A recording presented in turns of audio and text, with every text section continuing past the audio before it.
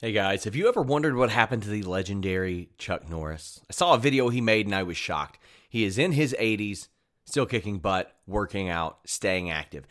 He looks like he's got more energy, can work out longer, even has plenty of that energy left over for his grandkids, and he did this by making one change. He said that he still feels like he's in his 50s. His wife even started doing this thing too. She's never felt better. She says she feels 10 years younger, her body looks leaner, has energy all day.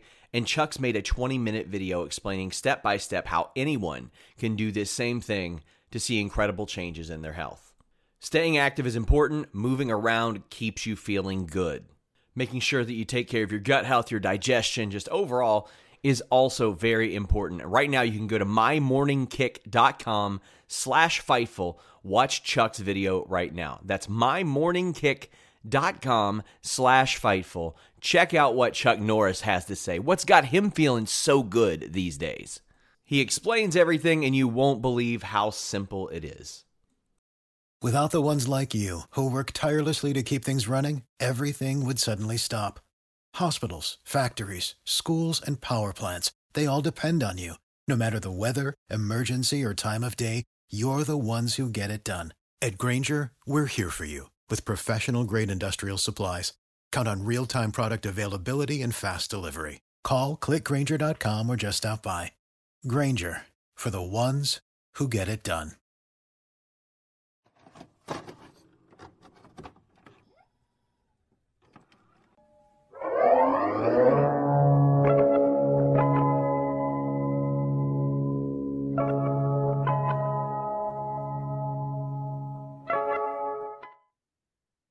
It's time for this week's. I'm trying to start a podcast. You want to fucking jump in like you run the show. It asks fucking questions. It says, "Do you have it?" This asshole's recording. Yeah, I got it. That's what it asked me.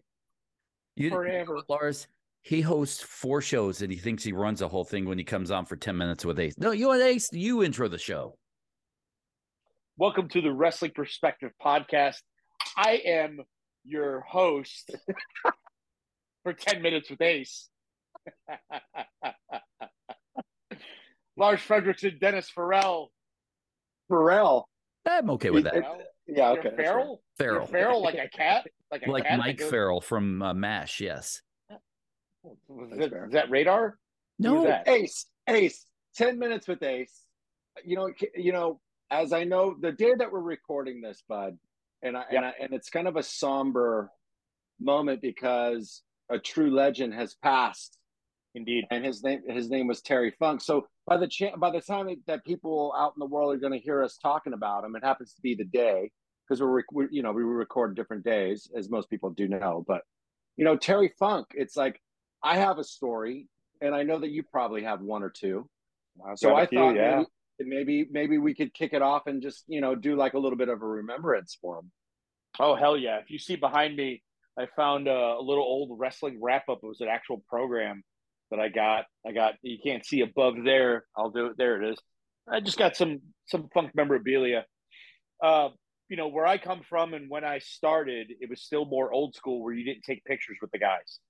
And we have been debunking that for years now, where I've been around Terry so many times because he would come up working for Harley Race, for those that don't know that. I worked for Harley Race for many years, wrestling shows, and Terry came up, holy cow, so many times. And I never once got a picture with him because you just didn't do that. Every time he met you, he knew you.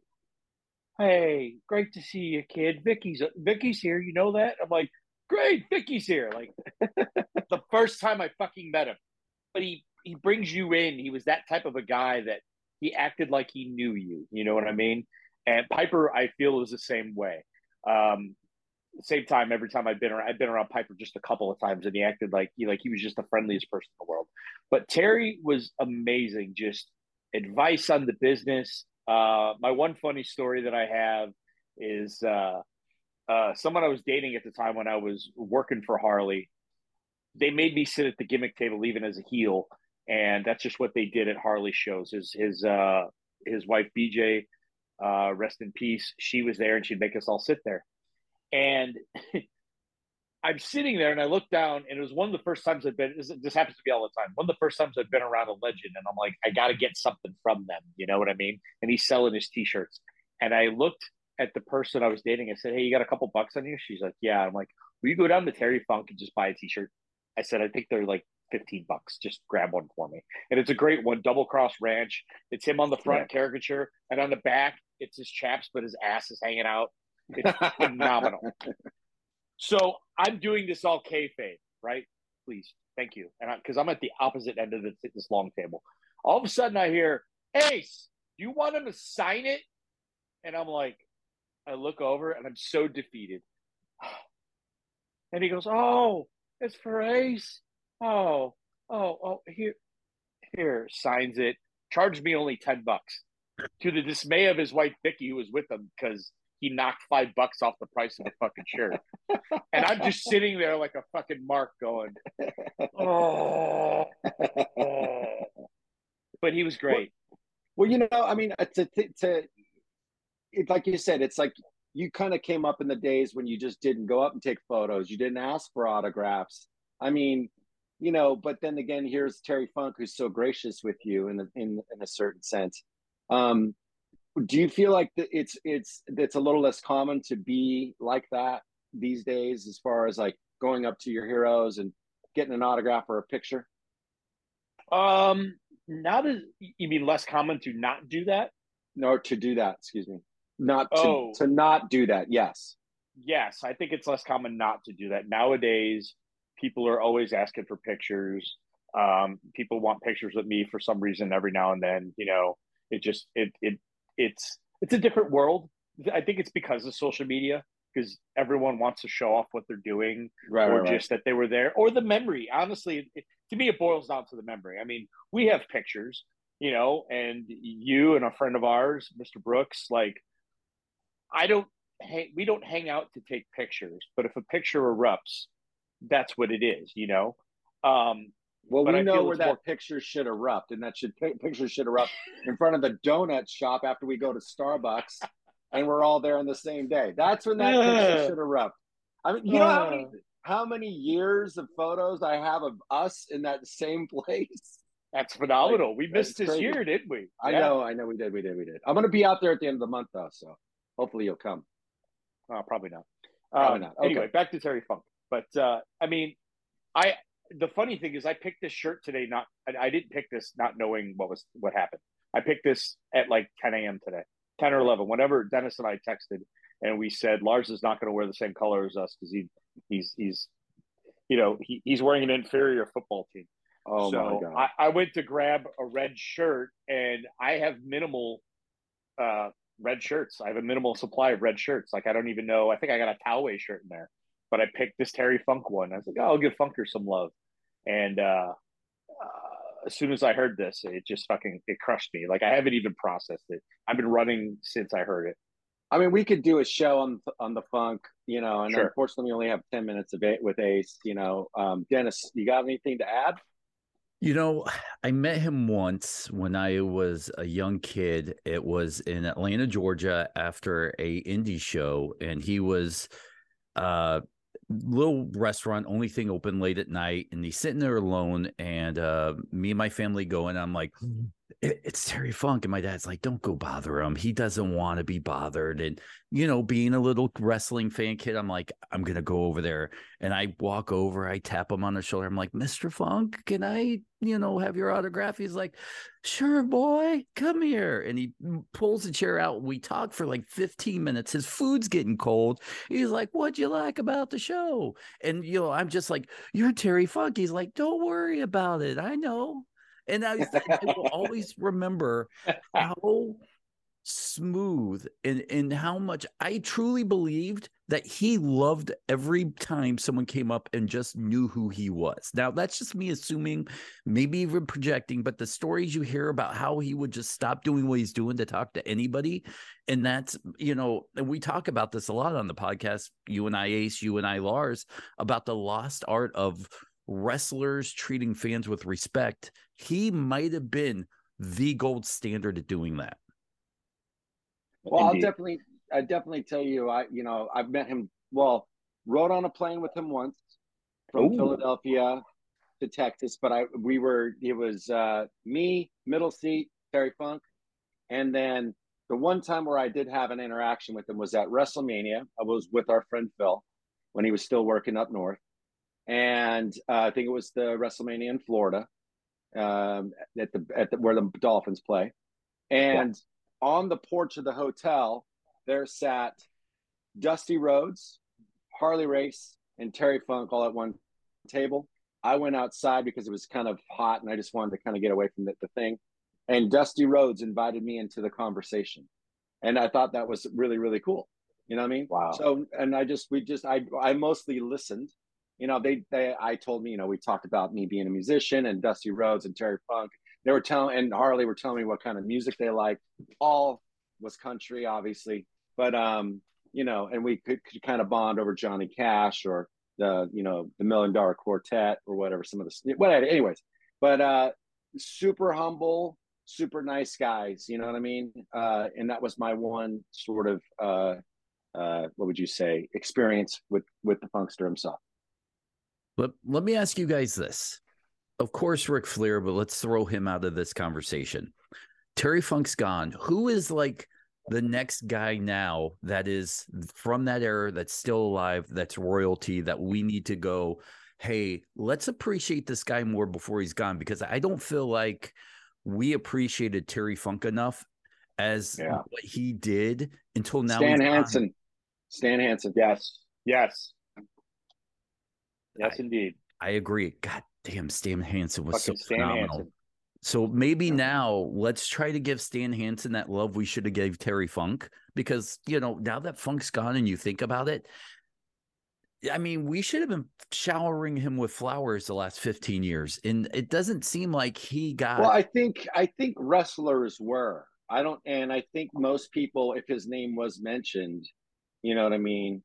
I think there was two different opinions about him, and maybe Ace, you can correct me if I'm wrong, but you know, once he went to ECW and started to do what he was doing over in Japan, which was obviously sort of now the norm and the standard of what pro wrestling is today, you know, him and obviously Cactus, you know, created a whole sort of thing, but or at least emphasized and broke through and created more with you know, deathmatch wrestling, garbage wrestling, however you want to call it. But I feel like maybe some people looked at him a little differently when he started doing that stuff or going to any indies or wrestling with ECW. I don't, you know, I think some people might have thought that the tarnish kind of got, or he got a little tarnished by doing that. I don't honestly feel that way. Well, I don't either. I'm just saying, I did read stuff at the time. Did you? Okay. So I started in 91. So I'm a couple of years removed basically from this wrestling wrap up where he took a fucking swing at the guardrail that I was standing at. And I swore to God, he'd take my head off. Like the way I did, I was like, holy, I think this guy's going to fucking hit me. And then I start in 91. And as the years go on, and then ECW comes about, 94, and then all that, like, he was just the quintessential, like, guy to reinvent himself. Like, so I'd never seen any other Terry Funk except probably more so I a cup of coffee at WWF. He goes home because of the sick horse. He goes to WCW with Flair. Like, I had never seen the empty arena match with Lawler. This is all stuff I catch up on years later with YouTube and tape trading. So the people that watched him all through the years, like the way he evolves, you know, like what did he said he did like 1,000 sit-ups a day when he was in WCW, which he's in immaculate condition. Then the ECW run where it's just a different person. He adds a moonsault to the repertoire. Then, you know, I talked to like Terry Taylor's like, I hired him in WCW. We were going to have hardcore guys. So, I mean, they're just throwing money. Let's bring, not even a factor in that he's 56 freaking years old. Fuck, it's Terry Funk. Bring him, you know. How much longer? He kept going till he couldn't, you know, he was told his knees are bone on bone. You should not be walking comfortably. Like, I never read that because I always just had my own opinion. I never read an opinion on Terry Funk, except that everyone that I worked with and worked around over the years just thought the world of him, you know. And the many times that I saw him at Harley's, up until the last time I saw him at Harley's was back We got a poster over here that he's on it, I'm on it, and Bobby Eaton are on it, and Harley. I think that was 2014. Like he was just great, sound mind and body. Like that's a time period right before Harley's mind started going, where he was having trouble with the memory and stuff. But Funk was always, just he loved our guy Phil. He loved him to death. Mm-hmm. He loved the guys that pioneered that, that kept going and pulling through. Like a wrestler's a wrestler, Right. And when they're of that ilk, they're cut from the same cloth, and it's nice to hear that. I had a great story. You were talking about meeting him, both of you guys meeting him. A Cauliflower Alley in 2005. I wanted to buy Jack Briscoe's book. Jack Briscoe's book didn't make it for some fucking reason. And when I look in the room of people signing, there's Terry Funk. And I go, why wouldn't I buy Terry Funk's book? He's sitting right there. And I walk over, I go, Mr. Funk, I'm like, you mind if I buy a book? And he looks at me up and down. He goes, you're a worker, aren't you? And I said, I am. And he goes, who you work for? And I said, I work for Harley. And which, funny enough, I would see him over the next couple of years because he hadn't started coming in for Harley yet. He'd start coming in. So he signed in the book for me. And I'm like, sure, put your autograph in there. And over in the corner is Ox Baker. There's a camera on him. And Ox Baker's like, like he's loud as fuck. And out of nowhere, Terry Funk goes, I wish he just shut the fuck up. I was just laughing my ass off. Thank you, Mr. Funk. Great to meet you. So when I say he thought he met me, he probably, he remembers I had that face, but like always just to fucking crack up and but a guy that if you don't respect that guy, like, I don't know who you are in wrestling. Like, I don't know what your problem is. And talking about guy who bled, he didn't bleed every week. ECW didn't run every week. He didn't bleed every week. He didn't bleed. He bled when it meant money. He bled when it made sense. He went hardcore. Sure, he did, but he made his hardcore make some sense. Just a pioneer in so many different. His style of work. I love to watch Dory Funk and Jack Briscoe work. They are so smooth at what they do. Now, I don't know if I could sit for 45 minutes and watch anybody, but I will fast forward and catch up to the good spots. But Terry was he'd come in and make everything something, watching him and Harley work with the shit they do. It's just go out of your way. If y'all haven't watched it, whoever's listening to this, you haven't watched some older Terry Funk, look up some him and Harley, Terry and Harley race. Look up Terry from his All Japan days and back then, the Jerry Lawler empty arena match, those type of things. The empty arena match is phenomenal. My eye. Oh, shit. So good. Well, we definitely went longer than 10 minutes with Ace this week. And we definitely appreciate you stopping by, talking about Terry Funk. And a few weeks, we'll have you back on and talk a little bit more happier wrestling stuff. Hope so. Rest in peace, Terry Funk. We love you.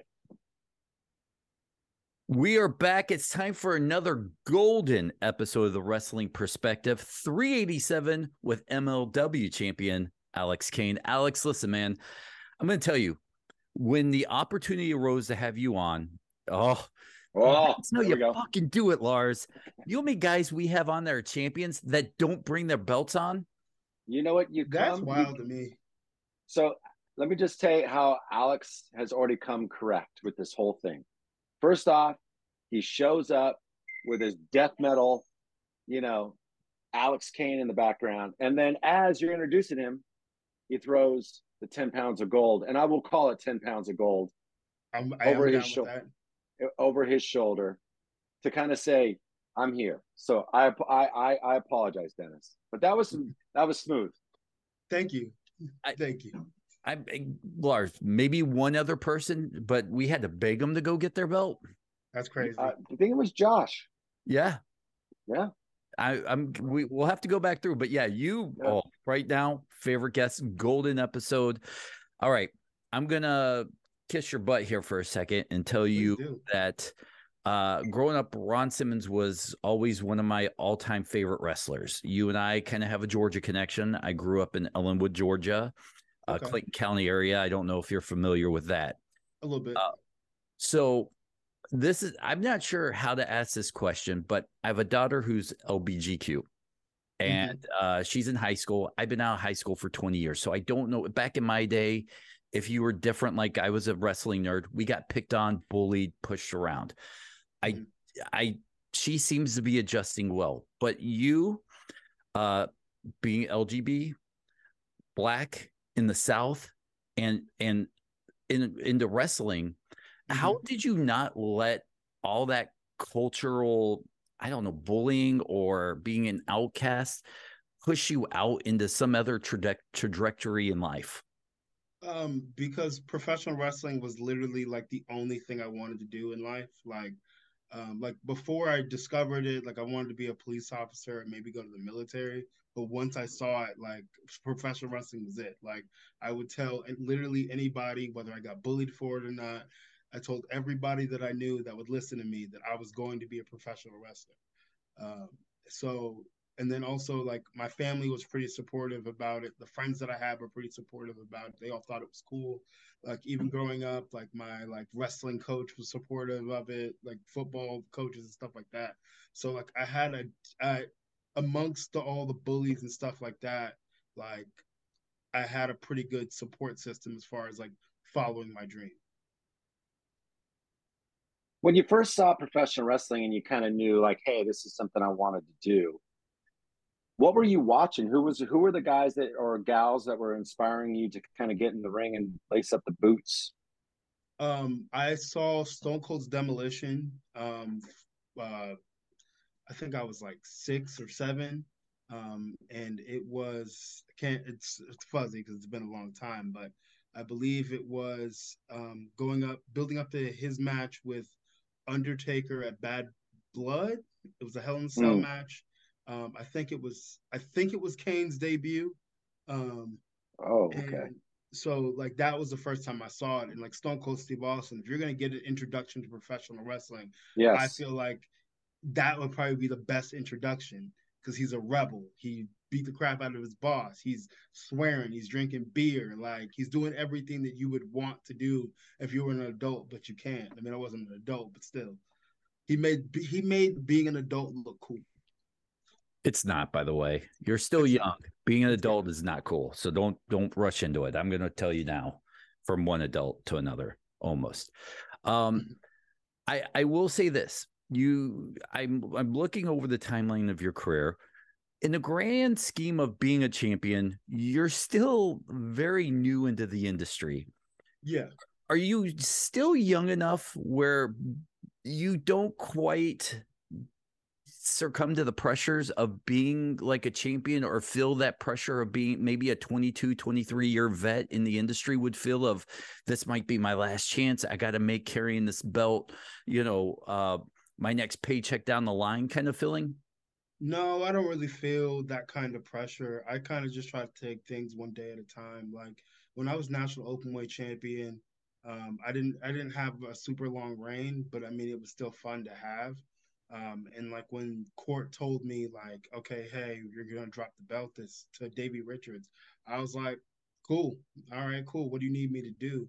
And I know a lot of guys get like I guess they get so attached to it that when it's time to pass that torch, they completely lose their minds. And like I don't want to be that. My wife won't let me be that. So I just try to keep a level head, take it one day at a time, and just enjoy it and have fun with it. I mean, whether regardless of however long I hold it, and when I finally do give it up, no one can take away from me that I was a black world champion. Do you think that Hammerstone? I mean, obviously you beat him. Mm-hmm. Do you think that the bodybuilding and the unfocus maybe that he's had in the last, I don't know, say 6 months? Do you Mm-hmm. think that played part in you taking advantage of the situation and winning that belt? Oh, most definitely, most definitely. I could tell like in some of the promos like leading up for on MLW Fusion, like I could tell like he is worried. He doesn't know if he's actually going to be able to, pull it off. He definitely didn't look as comfortable and as confident as he normally is. And then I think he had like lost a bunch of weight or something like that, because like, being heavier definitely affects your cardio in the ring. So I think that also played a part. When did it start?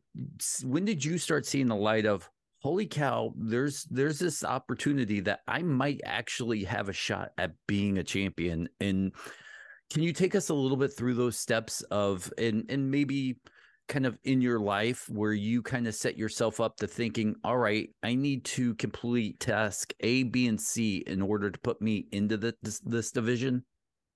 I think I'm gonna answer this question the way I think you're asking it. I think I'm okay with that. the moment the moment that I kind of realized that I was gonna be a problem in a good way, was I wrestled this guy named O'Shea Edwards, who's a member of the Boomay Fight Club now. But this match was like a year before I signed with MLW, and like that was kind of like a coming out party for me. Like in that match, I realized, okay, like I'm gonna be a problem. Even he told me, you're gonna be a problem.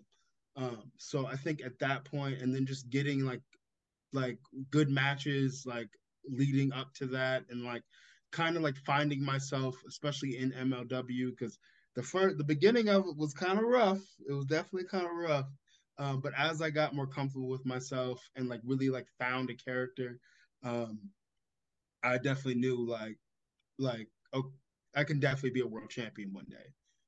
And then especially with like how like the Boomai Fight Club has gotten over and it's happened organically.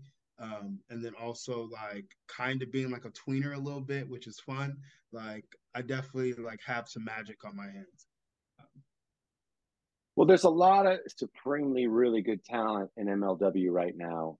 And I think that with all that all the wrestling that's out there and all the opportunity that's out there for wrestlers, Mm-hmm. I'm just wondering why you felt more at home there than anywhere else. Because I know Well, you had so opportunities. so before I signed MLW, like honestly, no one was like really like in my emails or whatever. Nobody was like barking up my tree or whatever. So like when MLW came to me, I had I mean like things were going well in the independents, but like nothing like really, really big was happening for me. So when they reached out, like my mindset it was I have nothing to lose here. If it works out, because I didn't know whether it was going to work out or not. Like yes, my style fits into how MLW's presentation is, and my personality and all that. But like I didn't know that it was going to work out. I just took that leap, because it wasn't going to hurt me, it wasn't going to break my career or anything like that. Thankfully, it worked out. Thankfully, it worked out. But um, yeah, like I was just like, let's do this. Like everybody wants to be signed somewhere. Everybody wants to be invested in, whatever. These guys came to me, so like, let me just take this dive right quick. Where are you in the evolution of your character? From start to finish, are you kind of in the middle? Are you at the end of being the, final example of who you want to be? No, I'm definitely in the middle. There's still things I'm trying to figure out. There's still like layers I'm trying to add to my character. Because like I want to be as well rounded as possible. And I don't think that you ever really get to a final form of a character. It's always constantly evolving. Just depends on the context in which you're put in.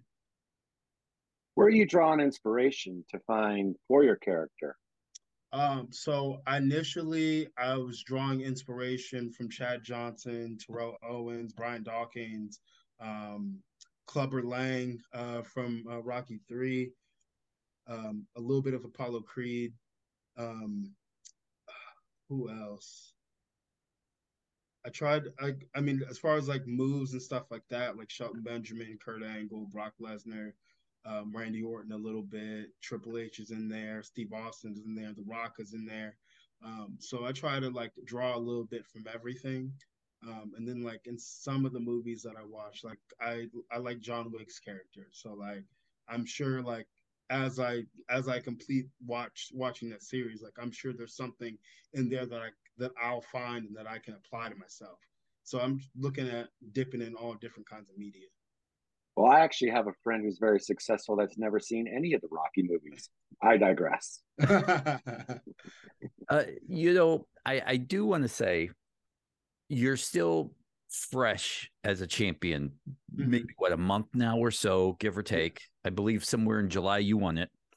Are there any doors or opportunities that are starting to open for you that were not there before that you go, fuck yeah, now you respect me? Definitely like international bookings are starting to open up. It's not a whole lot, but like it's more than it was before.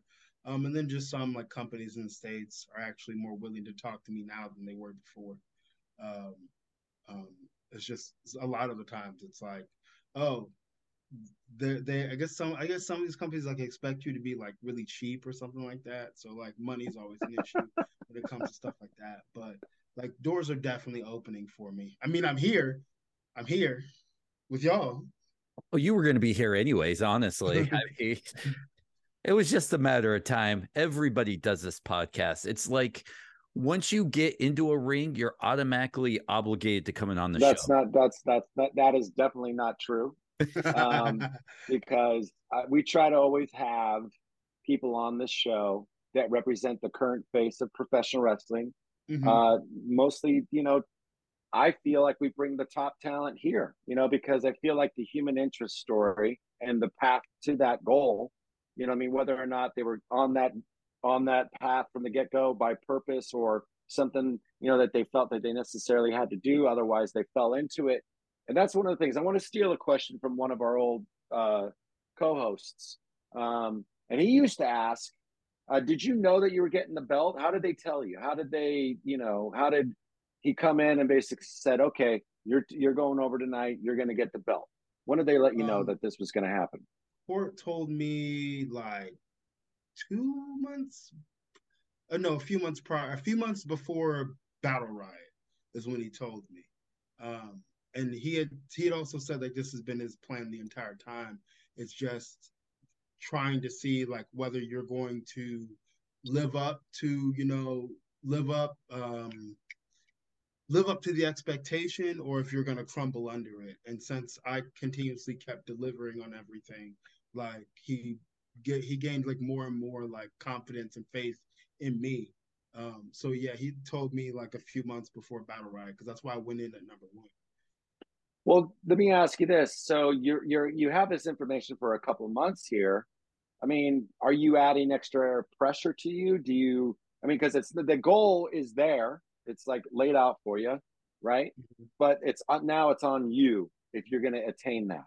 So, what's going through your mind for a couple of months? Are you refocused? Is this always right there in the front, or is it something that you tuck in the back and kind of go, "I'm just going to continue what I'm doing"? I just kind of tried to continue what I was doing. I tried to step it up in the gym. Well, not tried to. I did step it up in the gym, cardio wise, adding like offense to my arsenal that isn't the same stuff that I was doing before. I just tried to like not rebuild myself, but like not even reinvent myself, just like upgrade myself, um, going into both the Battle Riot and the World Title match, because I wanted to present something different than what was being presented before I got both of those opportunities. How do you plan? Because we all know as quick as you get a belt, you can easily lose it. How do you plan personally to elevate that belt, elevate yourself? Because look, I don't want to spoiler anybody. You're probably not going to end your career in MLW. It's just how it happens, right? We all move on, we evolve, we grow, and we cycle out. And in the back of your mind, you have to go, all right, I'm a champion. I add this to my resume. Here's what my highlight reel as a champion is going to look like. What is your game plan going forward? Definitely to keep having more compelling matches, having more compelling segments. That's probably those two are probably the things that I focus on the most. Um, I I guess, hate to name drop or mention another company or whatever, but they have a certain individual with long hair from Samoa. Um, he's definitely an inspiration for me because of how he's changed the game for the people under him. So like I look to like some of the stuff that he's even done, like being the leader of the Boomerang Fight Club. Like I feel like I can't tell those exact same stories or whatever because they're family, but like I can take and like take pieces and stuff and inspiration from just that there to apply to myself and to raise the bar. um, I know, again, whatever, the needle mover, like that's really the thing that like that's in my mind, moving the needle and like making an impact. Like the reign doesn't necessarily need to be 800 days. It would be dope, but it doesn't need to be 800 days. But like, I just want to make an impact on MLW. I mean, I've already made an impact on MLW, but I want to make an impact on the industry. So this is not the ceiling. This is something that you wanting to break through, basically. Yes, yeah. All right. With that being said, then you're obviously very young. Um, you remind me a lot, your attitude and the way that you're talking, of guys who are now in their 30s and in late 30s, or world champions and things like that, because they made a decision to give the business wholeheartedly everything. They're Mhm. not there just to have a Twitch channel and do all this other stuff and to sort of, the main focus is always that in-ring persona, the in-ring wrestling, and telling the story in the ring. Yeah. How important now would you say that you're more in the line of a guy that's 100% pro wrestler, or are you just kind of a guy that's in the business just to kind of get likes and to boost other things over here on the side? I'm definitely 100% a professional wrestler. Like I I don't have a Twitch channel or anything like that. Like the most thing I have is maybe a TikTok or whatever where I'm being Well, you're funny. But young, you like, can. yeah, yeah. A 51 But year old should not have a fucking TikTok. but like even on there, like it's still majority wrestling content from me. I try to participate in what they call the Wrestle Talk community. There's like millions of wrestling fans on there. I interact with them because a lot of professional wrestlers don't do that stuff or whatever for whatever reason. So like I'm trying to grow as a professional wrestler, but in also all of these other spheres because those also open doors in wrestling for me, new bookings. Like somebody could be like, "Yo, I know this guy Alex Kane or whatever." I might tell the booker at his local promotion, like, "Yo, I really want to see this guy live." So like I'm 100% a professional wrestler, but I'm also hustling. It just struck me when you were talking about that a lot of the champions that come on, Lars and I both know personally. We know and we see how they interact with fans, and we kind of can talk to them on the side. You're one of these guys that this is our first time talking, our first interaction with you, so we don't really know too much about you. But what is your philosophy when it comes to sitting down with younger wrestlers, even though you are kind of a younger wrestler, and with the fans? How, maybe who taught you how to interact or be gracious to the fans? Because I feel like that's taught in a lot of the wrestlers, champions. They forget about the fans as they move up and up into different tax brackets. What's your way with that? Um, I was always the wrestling fan that always wanted to like know like I always wanted to know like what was Triple H doing backstage? What if he wasn't in the ring or whatever and stuff like that. Like I always wanted to know like those like pers not like personal life details like some people are now, but just like what are you doing and you're not wrestling? um, and to kind of be in the position that I am as early as I am in that position. If a wrestling fan who's respectful comes to me or whatever, and they want to talk or they have questions, or I'm not gonna like turn them away because like to me, the wrestling fans aren't just a transaction at the merch table or online. Like they're people, and I want to treat them like people. And I feel like a lot of wrestlers, when they get to a certain level, they forget that they're people. I mean, sometimes wrestling fans forget that wrestlers are people. But I think if you treat the wrestling fans with respect first, you'll have a much easier time than just, oh, don't talk to me here or whatever, or don't message me, like meet me at the merch table or something like that. And then when it comes to like younger wrestlers, I love to teach. I love watching people's matches and giving them critiques here and there. Um, and I was always taught that like there are no facts in professional wrestling. It's essentially because like most of wrestling psychology we kind of made up ourselves, and it evolves and it changes over time. So like anytime I'm giving a young wrestler, a critique or something, I'm not telling them, oh, you have to do it like this. I'm more of the thought of like, okay, would you do this in a fight that had, ropes around you? No, because it doesn't make sense. But, if my, I guess, psychology is like, what can you do to get the most out of, less? And I feel like that's the mindset of a lot of like older wrestlers. Like Yeah, less is more. Less is because really it more. is. It is. Like I've I've kind of like I've kind of pieced like some of the new school stuff and some of like mainly really the Attitude Era stuff kind of together as far as that goes, because like Attitude Era, like the wrestling wasn't amazing by any stretch of the imagination, but their stories were told and characters were elevated to probably the highest level. And like all the top stars had like 4 or 5 moves in their arsenal, and then everything else was really just storytelling. And I feel like they made wrestling easy, and now like young guys and young people are trying to make it more complicated than it needs to be. So I just try to like pass that to younger wrestlers and stuff. One, so they can save their body some, and then also like they can actually get over.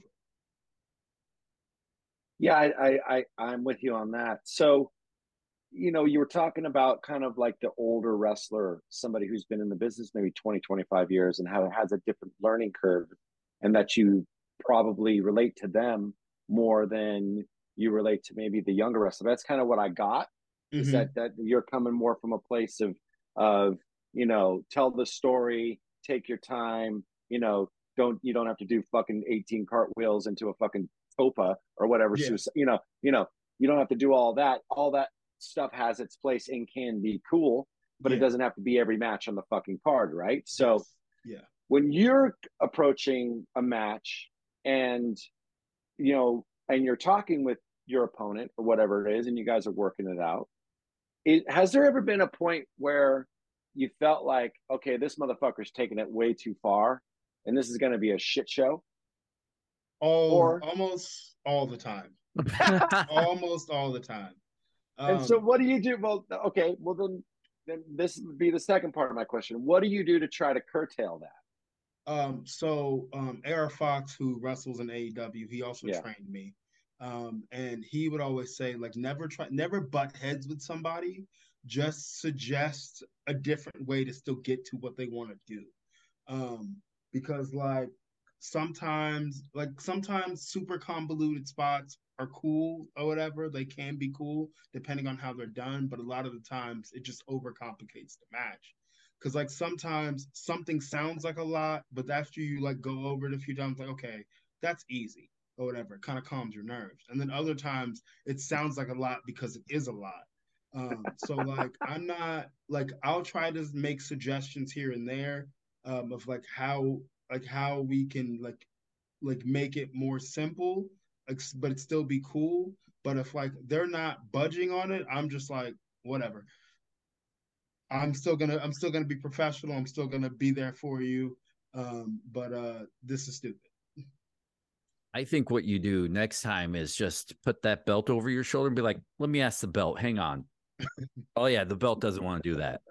I'm actually gonna do that. That's hilarious. There you go. That's great.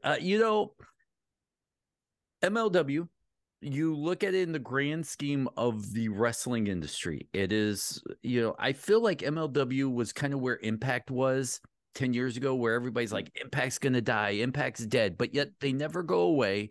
They always keep their head above the water, put out a great product. And every year when someone says this is the last year we're going to see MLW or Impact, they just keep chugging along. How do you now, as the face of the company, say it's my job to elevate the company? This is how I'm going to do it. Definitely, like, the locker room culture has always been cool at MLW, but like some like in the last like 6 or 7 months, it's been kind of like off. And like as the face of the company, locker room leader type stuff, like I think I think a great show starts in the locker room. So like trying to foster that environment where like we can all talk to each other, we can all be cool or whatever, we all cheer each other on, give each other advice and stuff like that. I feel like that is going just having that kind of locker room culture is going to take us to the next level. Because if every single match from the bottom to the top of the card is on the same page of like, okay, we're here tonight, we're here to put on the best show possible, tell the best stories, get over all that other stuff. If we're all on one accord and all have the same mindset, like I feel like the sky's the limit.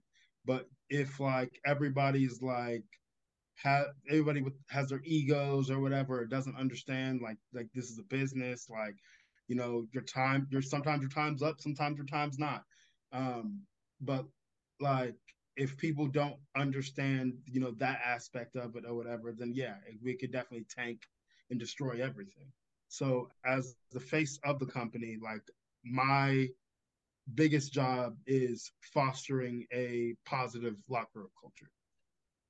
All right, for my last question, then, one of the things I always see with champions, especially world champions, is they have a maturity level kind of already set. And if they don't, then they have to almost mature up to the point where over mature in a quick amount of time.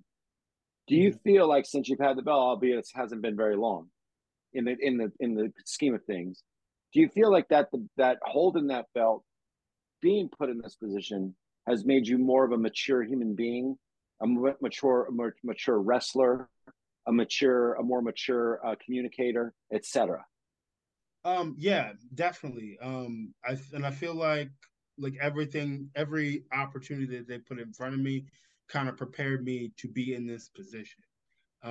And it's spilled over into my personal life. It's spilled over into like regular work life stuff. It's I've noticed how much I've grown, since day one in the company and also day one in wrestling. So yeah, definitely being a world champion and knowing that I was going to become world champion has definitely changed how I see things, changed my mindset. I am going to forego my question, but add a suggestion. And I'm going to say, I hate when someone comes up to me and goes, I got a suggestion for you. And with that being said, I've got a suggestion for you. So great. I'm going to do the thing I hate. And it kind of goes back to talking to the belt. But if you need to start. And I've never seen a champion ever do this. Lars, correct me if I'm wrong, but next time you're in the middle of a program and someone comes up to you and they're, with the mic and they're like, Johnny Fartface just challenged you to a match, put the belt over your shoulder and the belt says he doesn't want to wrestle him tonight. Walk away. Like the belt says. From here on out, if you're not doing some sort of championship promo where the belt says we're going for it tonight, that right there, I feel That like is a great suggestion. It's a great suggestion. I'm gonna use that. I think that's an amazing suggestion. And no, I don't think anybody's ever done that. I don't know. I'm just throwing it out there right now. Alex, where can people find you? Because I'm going to tell you, absolutely a pleasure talking to you right now. You can find me on Twitter and TikTok, both at Alex_Kane11. You can find me on Instagram at the Suplex Assassin. I advise you that if you're not a promoter, not to find me on Facebook, but it is what it is. YouTube is just out. You just type in Alex Kane, you'll find it. Where else? think that's about it. Those are all the places where I do social things. Lars, golden episodes. I love it when things get a little golden around here. And Alex, thank you for bringing the belt, setting a standard up here where fucking champions that come on the show better start bringing their belts. Because if you don't whip out the belt in the middle of a podcast, you don't represent a true champion. That's the way I feel, You don't Lars. represent a true champion. You don't represent a true company. Like you're doing it wrong. You should be proud. You should be proud of being a champion. Alex Kane, the standard setter. That's it. The standard setter. The belt, Alex Kane, the belt made me do it. The belt made me do it. Oh my God. Listen, everybody, this is this week's Wrestling Perspective. Thank you so much, Lars. Me, Dennis Farrell. New email address, wrestlingperspectivepodcast@gmail.com. Get your questions in there. We'll start doing the questions again here soon. Alex Kane, MLW champion, thank you so much for cutting a few minutes out of your night to talk wrestling with us. Thank you for having me. It's definitely a pleasure. For the ones who work hard to ensure their crew can always go the extra mile, and the ones who get in early so everyone can go home on time, there's Grainger, offering professional-grade supplies backed by product experts so you can quickly and easily find what you need. Plus, you can count on access to a committed team ready to go the extra mile for you. Call, click Grainger.com, or just stop by. Grainger, for the ones who get it done.